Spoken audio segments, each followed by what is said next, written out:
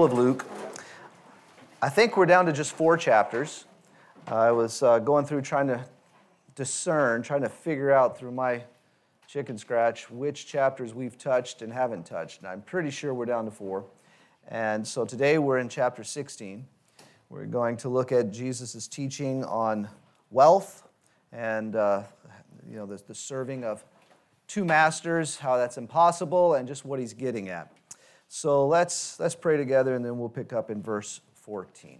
Would somebody like to lead us in prayer? Okay, Jeff. Father God, thank you for this day. We thank you once again for the opportunity to look into your word. Thank you for Kelly and for his preparation. And just pray that our hearts would be prepared to hear from you, that we would be just submitted to your spirit. You would be the one to lead us and guide us through your word. And pray all these things in Jesus' name. Amen. Okay, so picking up in verse 14, and then we'll look a little bit at the context of the whole chapter throughout the lesson. Verse 14, now the Pharisees, who were lovers of money, were listening to all these things and were scoffing at him. And he said to them, you are those who justify yourselves in the sight of men, but God knows your hearts. For that which is highly esteemed among men is detestable in the sight of God. The law and the prophets were proclaimed until John. Since that time, the gospel of the kingdom of God has been preached, and everyone is forcing his way into it. But it is easier for heaven and earth to pass away than for one stroke of the letter of the law to fail. Everyone who divorces his wife and marries another commits adultery, and he who marries one who is divorced from a husband commits adultery. So the Pharisees are not real, as we see here, they're not real excited about Jesus' teaching on wealth. That's been pointed out, and I agree, probably has something to do with the fact that they were wealthy. They saw Jesus as being poor, leading a bunch of poor people, and so really didn't care about what he was saying about wealth. And in doing so, they're really ignoring, just how many people in the Old Testament that, really were not monetarily wealthy, but greatly blessed, and also many that were very wealthy and not blessed. And so there's contention here. But I think there's great application for us and just what Jesus is getting at, what he's trying to teach, and using wealth, monetary wealth, as an illustration of that teaching. So first of all, we see in verses 14 to 15 that they are lovers of money. And also we see in verse 14 the phrase, they were listening to all these things. What were the things they were listening to? Well, in the previous verses, starting in verse 1, Jesus is using the story of the rich man and his manager. And the manager that was unfaithful, and he was, so he was firing him. So quickly the manager went out and gathered all those that owed his master, and he worked a great deal out for them. And the master, the owner, says, just praises him. Not necessarily because it was a good thing to do, but because he says for his shrewdness. And so Jesus is using this example in a good sense of how the righteous are to also be shrewd in their service to God. And so in verse 13, we read, and it kind of sums everything up of what Jesus is trying to get across in that story before we go into what he has to say to the Pharisees and their dependence, their confidence from their wealth. And so verse 13, a very familiar verse, no servant can serve 2 masters, for either he will hate the one and love the other, or else he will be devoted to the one and despise the other. You cannot serve God and wealth. The word wealth is interesting in the New American Standard. In the marginal notes, it tells us that it personified as an object of worship. So now, kind of seeing what the Lord's getting to with this story, what he's wanting to get across. We worship that which we think we need and we are dependent on, what we draw our identity from. And so what do they do with this? In verse 14, he says, as they're listening to all these things, they were scoffing at him. The word here, scoffing, again, interesting. To hold up the noise, in derision of, are to ridicule in a sneering and contemptuous way. So this is where it can start to get a little uncomfortable for us, where we maybe the application starts to come on pretty strong right away. Turn with me to Galatians chapter 4. Galatians 4. While you're turning there, I have Genesis chapter 21. So we're going to get the context of Galatians 4 by looking at Genesis 21. So we'll go there first, and I've got it up on the screen. Genesis 21, verse 9. Now Sarah saw the son of Hagar the Egyptian, whom she had bore to Abraham, mocking. So you know the story. This is where Sarah has had a child, and Ishmael, who is the older son of Abraham, by Hagar, the Egyptian slave, is mocking the son of Sarah. Therefore, she said to Abraham, "Drive out this maid and her son, for the son of this maid shall not be heir of my son Isaac." The matter distressed Abraham greatly because of his son. And there's great application in that verse, but I'm not going to go off on that tangent right now.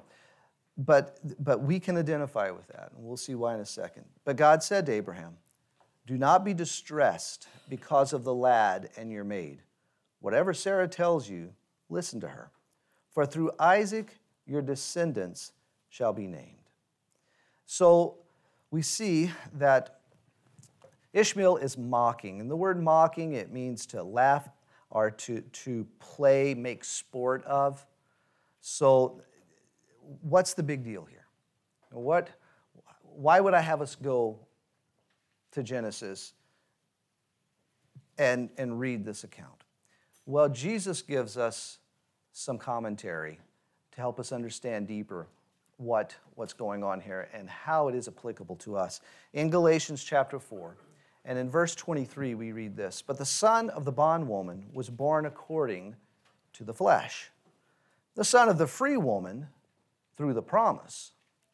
Verse 30, "But what does the scripture say? Cast out the bondwoman and her son, for the son of the bondwoman shall not be an heir with the son of the free woman."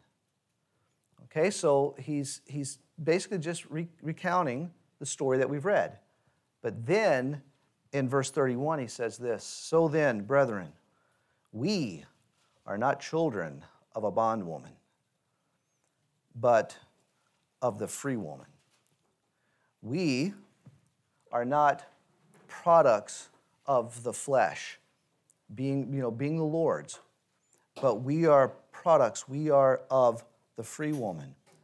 We are from the promise.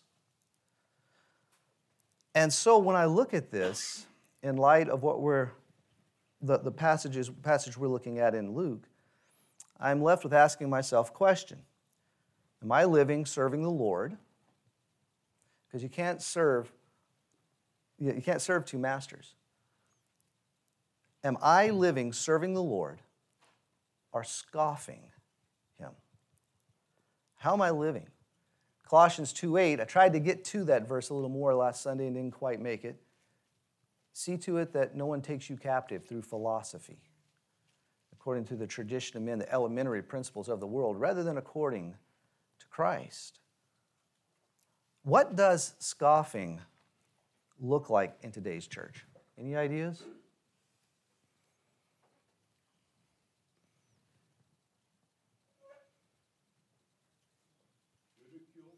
Ridicule? Okay. How do we ridicule? And practically, how does this play out if we're not careful? Pardon me? Okay, it can lead to hatred. It can. Not really teaching the Bible and staying strict to the doctrine of the Bible. Okay. Make your own interpretation or conform to the world. Yeah, not really. This becomes more of a suggestion to us. I was telling Arlene this week that one of these days I'm going to buy a cheap Bible. It's going to be a cheap one, And I think I'm gonna either preach a sermon or teach a lesson where I just start tearing pages out of the Bible. It just, we're because really, that's what we do. I don't really need this. It doesn't apply. Or maybe bring a pen with me and write in, or make corrections. Because we can do that. Okay, well, my thoughts with this, how do we need to guard against this? What are things that we can do that are actually, we're scoffing, we're ridiculing, we're laughing at Jesus. Romans 12:1 is a passage that a lot of us know, and I think it's, for so many, it can be something that, we just become complacent with. We know it. And we ignore it, but not necessarily, we become so comfortable ignoring it, we don't realize we're ignoring it. And I think that's probably the base of what I was talking about last Sunday, of how the church becomes what the church becomes, how we become what we become as believers, not living as we were saved to live. Anyway, 12:1 in Romans says this, therefore, I urge you. So Paul he's begging, pay attention. I'm urging you, brethren, so believers, by the mercies of God, to present your bodies a living and holy sacrifice. And, something about sacrifice is that it's not convenient. If it is, then it's not a sacrifice. But it's costly.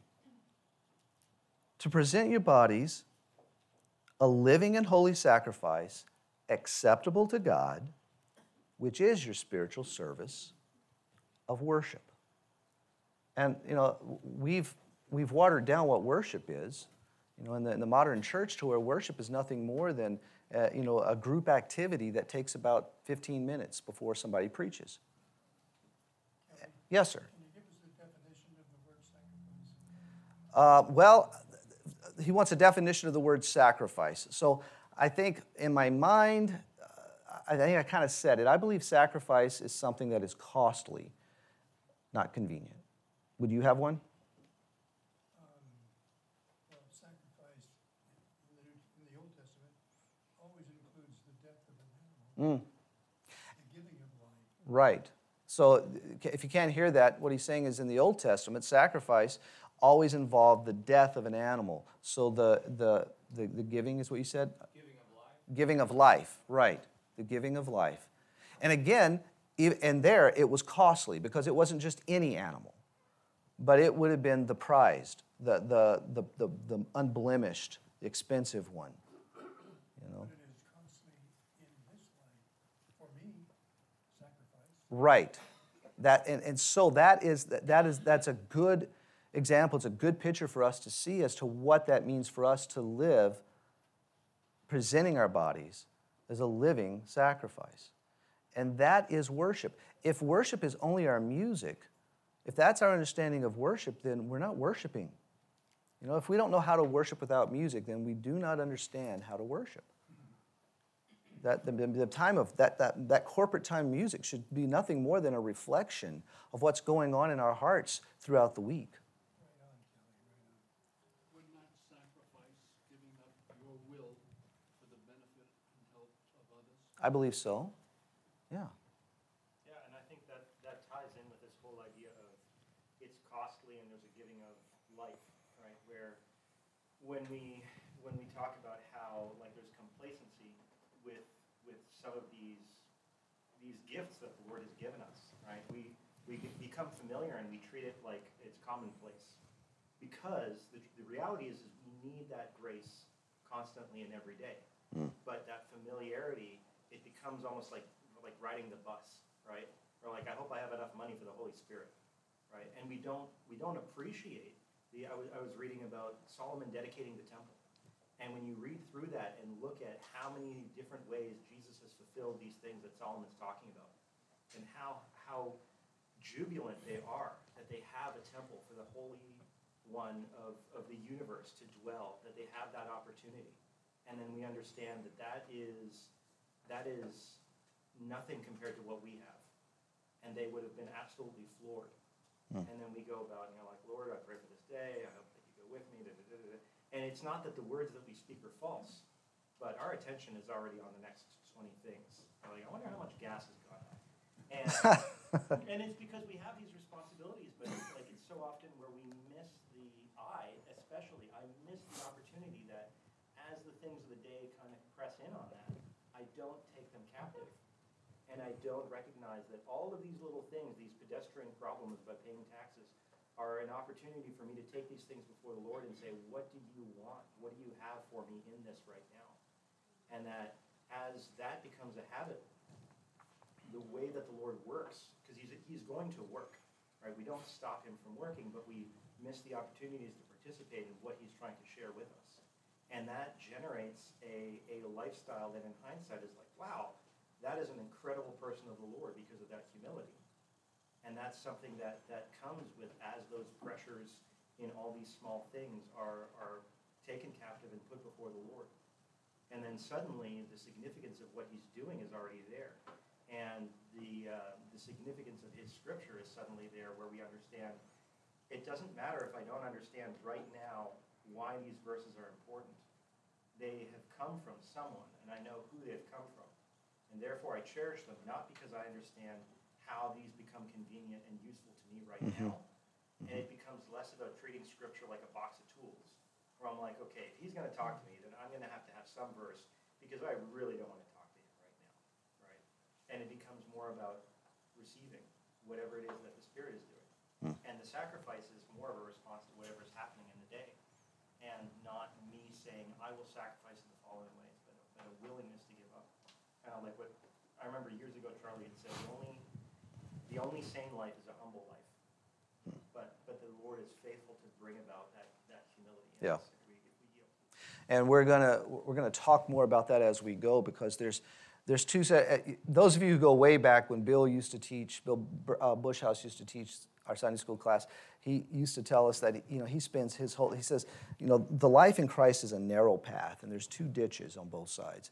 And he told us that he spends his whole life jumping out of one ditch right into the other, back and forth. So we need to. So as we're talking about these things, we need to remember there's another ditch that we could easily jump into, to where we see. We start to see God's grace as nothing more than a toolbox. Yeah. So. Like Pilgrim's Progress. Uh-oh. Oh, that's good. Okay. Okay. So, So we see we can't serve two masters. What is the confidence then of the Pharisees that Christ is pointing out that is such a problem? Those of you that are just coming in, we're in Luke chapter 16. Well, let's look at 15. So here, Jesus says, "You are those who justify yourselves in the sight of men, but God knows your hearts." So what's going on here? Well, they're justifying themselves, which means to show to be righteous, to declare righteous. So they're declaring themselves righteous, proclaiming that I am righteous. But how so? What is their confidence of this? Justifying yourselves. The Pharisees' basis for justification was themselves. Well, Scripture has a problem with this. We find in Romans 7:18, "For I know that nothing good dwells in me, that is, in my flesh. For the willing is present in me, but the doing of the good is not." I've often in reading and thinking on this verse, I've been so thankful that Paul, who said, "For me to live is Christ, I can do all things through him who strengthens me. It's no longer I who live, but Christ lives in me. I strive and I labor according to his power, which works mightily within me." I'm so thankful that the same man said, "There's nothing good in me." That there's a battle, there's a fight going on. I am very thankful that he took the time to tell us that. Go to Titus chapter 3, another familiar passage for us. Titus chapter 3.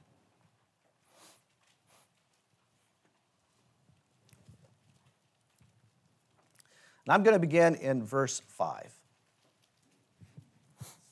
So again, familiar passage, Titus 3:5. "He saved us not on the basis of deeds which we have done in righteousness, but according to his mercy, by the washing of regeneration and renewing by the Holy Spirit, whom he poured out upon us richly through Jesus Christ, our Savior, so that being justified by his grace, we would be made heirs according to the hope of eternal life.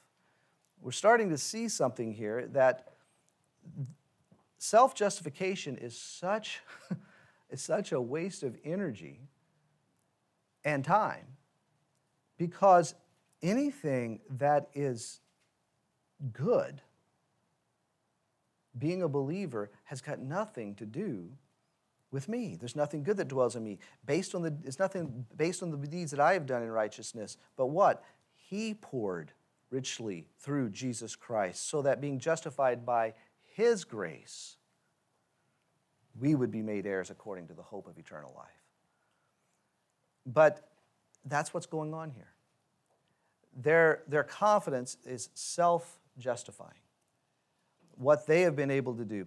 And then, how do they gauge it? This self-justification, how do they gauge it? According to our verse, back in verse 15, it's gauged on how they're seen, the outward, in the sight of men. Their justification was how they were seen by fallen men, an outward appearance. And Galatians 1:10 tells us this, "For am I now seeking the favor of men or of God?" And, we talked about that a little bit last Sunday, didn't we? When we were looking in Colossians, that the whole basis for, the whole seeker-friendly movement is what? Is what does man expect from us? What does man want from us? And then we saw how really what's happening now, it fits right into this lesson. What's happening now, our worship becomes not God, but man.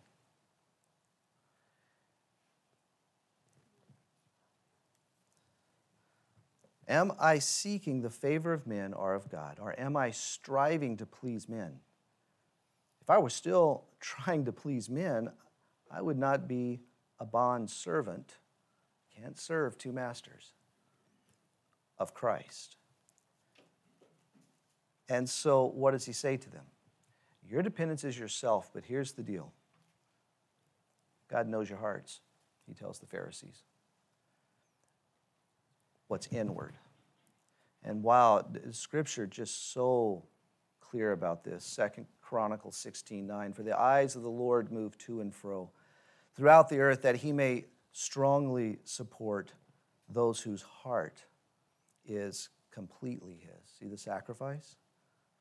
"You have acted foolishly in this. Indeed, from now on you will surely have wars." Proverbs 4:23, "Watch over your heart with all diligence, for from it flow the springs of life." Matthew 5:8, "Blessed are the pure in heart, for they shall see God."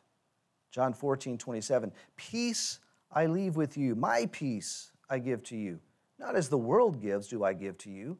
Do not let your heart be troubled, nor let it be fearful."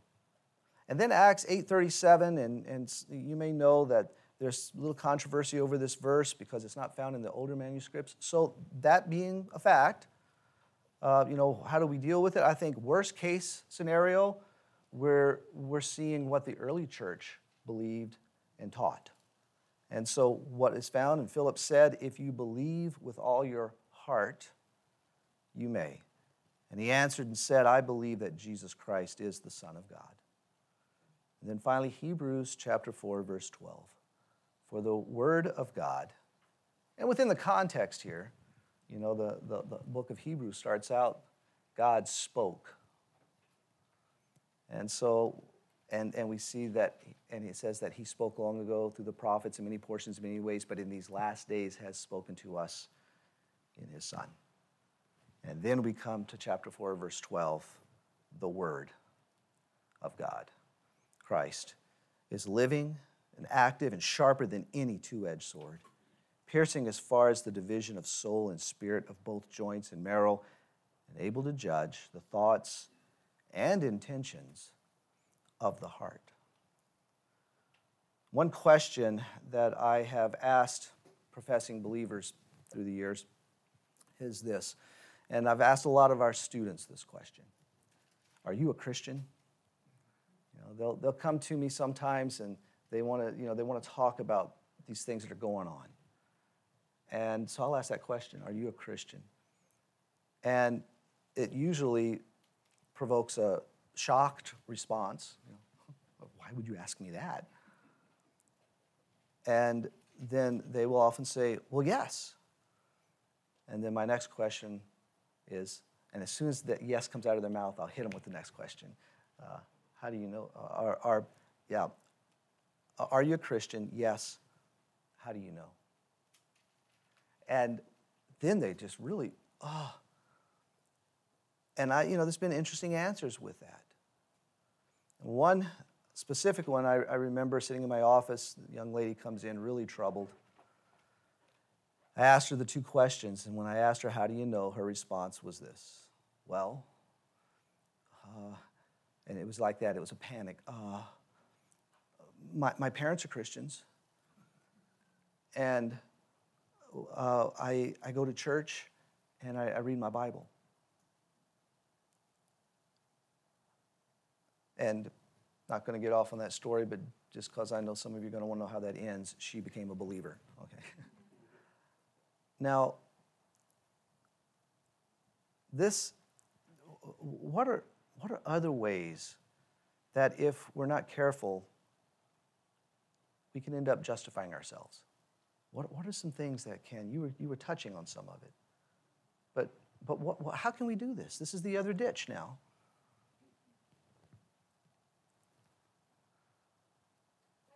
Yeah. I've been thinking that part of this too isn't he talking to a group of Pharisees, not Yes. one individual? Right. So I think there's some danger in that group mentality too, is you get surrounded by people that all agree with you. Yeah. And then you can justify yourself because obviously you agree with everybody that you're surrounded yourself Mm-hmm. with. And I think there's some danger in that too. I think this holiness, present yourself as a living sacrifice, is a personal. I get more concerned with other people's holiness than I do with my own. And I think that's a danger in Christian communities too, I think. And if you just keep saying the same thing to each other, then all of a sudden you're justified because obviously we're all doing the same thing. Right. Thank you. Anybody else? Isn't the desire for self-justification, isn't that a posturing of the heart that is based off of our own ability rather than God's ability to live his life through us? Isn't that more, I'm asking because I do this, but isn't this more of a pride thing that says, I have done, therefore I am? Yeah. Rather than he has done, therefore I am. Yeah. I think that's kind of what this girl was getting at with me. Well, I go to church. I read the Bible. We can. If we're not careful, we can jump into that ditch. So far to the right that, well, I do this and I do this and I do this. And our confidence, all of a sudden, without realizing it, it's self-justifying. Saying God owes me. Yeah, really, yeah. But I think also to understand, the root of that is that even for an unbeliever, having been created by the Lord, we have that purpose to receive him. And we have a desire to do right. We don't always know what that is, especially if it's based in my opinions versus submitting that to the Lord. And for a believer, we still have a desire to be pleasing to the Lord, but then we go off on wanting to have the assurity. Well, am I pleasing to the Lord? Mm-hmm. Well, how do I know? And then we try to measure. Yeah. And so you have this desire to be correct and to be right and to be righteous. But then we go and find ways that I can be satisfied instead of living by faith, which is the whole problem. Well, it comes down to comparing myself to others around me. Yeah. When we're supposed to be comparing ourselves to Jesus Christ, and I fall terribly short. You know, you guys are reading my notes. Do we have desire to be right? Do we have a desire to be right, or do we have a desire to be saved? Or because I feel like that's in the book of Job in the end, the chapter 40 is the behemoth, and I think the behemoth is very much the self, the self, the focus on self-reliance, or protecting ourselves, or somehow, I think it's justifying ourselves, you know, in essence. And I think that's a strong desire. I don't know that our desire is necessarily to be good. I think it's to be safe. I think it's all an expression of the same thing, right? Where that the desire for righteousness, right? I think there's a natural understanding that there's righteousness and safety combined, like it produces rest. But then the problem is that oftentimes believers and non-believers will pursue something that's the byproduct of rest, Yeah. and the byproduct of Jesus. Right. And they'll say, well, Kelly reads his Bible, so if I do that, then I will cause rest by, I will cause safety by, I will cause righteousness by, and that's what the Pharisees are doing. Yeah. I think in deep inside human nature, which is part of the sin nature, is the desire to be saved. I just don't know. I think it's that we usually want to do that ourselves. We don't want to trust God to do that, you know? Mm-hmm. And that's where I think things go awry. And this is what I'm wanting us to get at here, is, you know, why are we so uncomfortable living by faith, serving Jesus, compared to living by faith in me? Because it takes away control. Right. I think because this is tangible. I have all the boxes to check off this way. You know, I know as a child growing up, the church that we went to, they would give us these little offering envelopes. And there was all these little boxes to tick off. And, you know, and they were things like this, you know, giving. Oh, I did that, check. Bible brought. Here it is, check. Bible read daily, check. And, you know, sometimes I lied. Because I didn't want the people sitting next to me not to see all my boxes checked. But don't worry, I always confessed that. So, but you know, but my point being is that, you know, okay, we get so wrapped up in this. Okay, if I do this and I do this and I do this, okay, I'm okay. That's okay. Okay. You know, and it might for a brief second bring some relief, but it's not a lasting. It's not a life. And it's really, that's not a life of faith. Any thoughts with that? I like Peter's struggle. I identify with that. Yeah. You know, where he says, "No, Lord, for I've never eaten any unclean thing." Mm-hmm. God says, "Get with the program. I set the standard." You know, and then he struggled with it later. You know, we learned from Paul where he had a sharp disagreement with Peter over sitting with Gentiles and eating with them. Mm-hmm. Because Peter was stuck on that Jewish definition of righteousness. Psychologically, I think this is really the root of the whole problem of the separation between the righteous and the unrighteous, the wheat, the tares, you know, all of that split, what leads to life, what leads to death, hinges on self-righteousness versus the abandonment of that, the confession of my unworthiness. And without that ability to humble ourselves, we will never enter heaven. And doesn't that kind of remind me of the original sin, you know, because God knows the day that you take thereof, you will be like him. We were created in his image. But now all of a sudden there's that thought presented that, and the way we can do that is right here. I can do that. And that's, I think that you're right. I think this is at the root of the whole issue, the whole problem, is that we're either gonna live dependent on me or dependent on Jesus. And we find that Paul tells us, just because you're saved, because you've placed your faith in Christ, does not mean that battle is over. And that the answer is the same, right? Last week, Colossians 2:6. Therefore, as you have received Christ Jesus the Lord, so walk in him.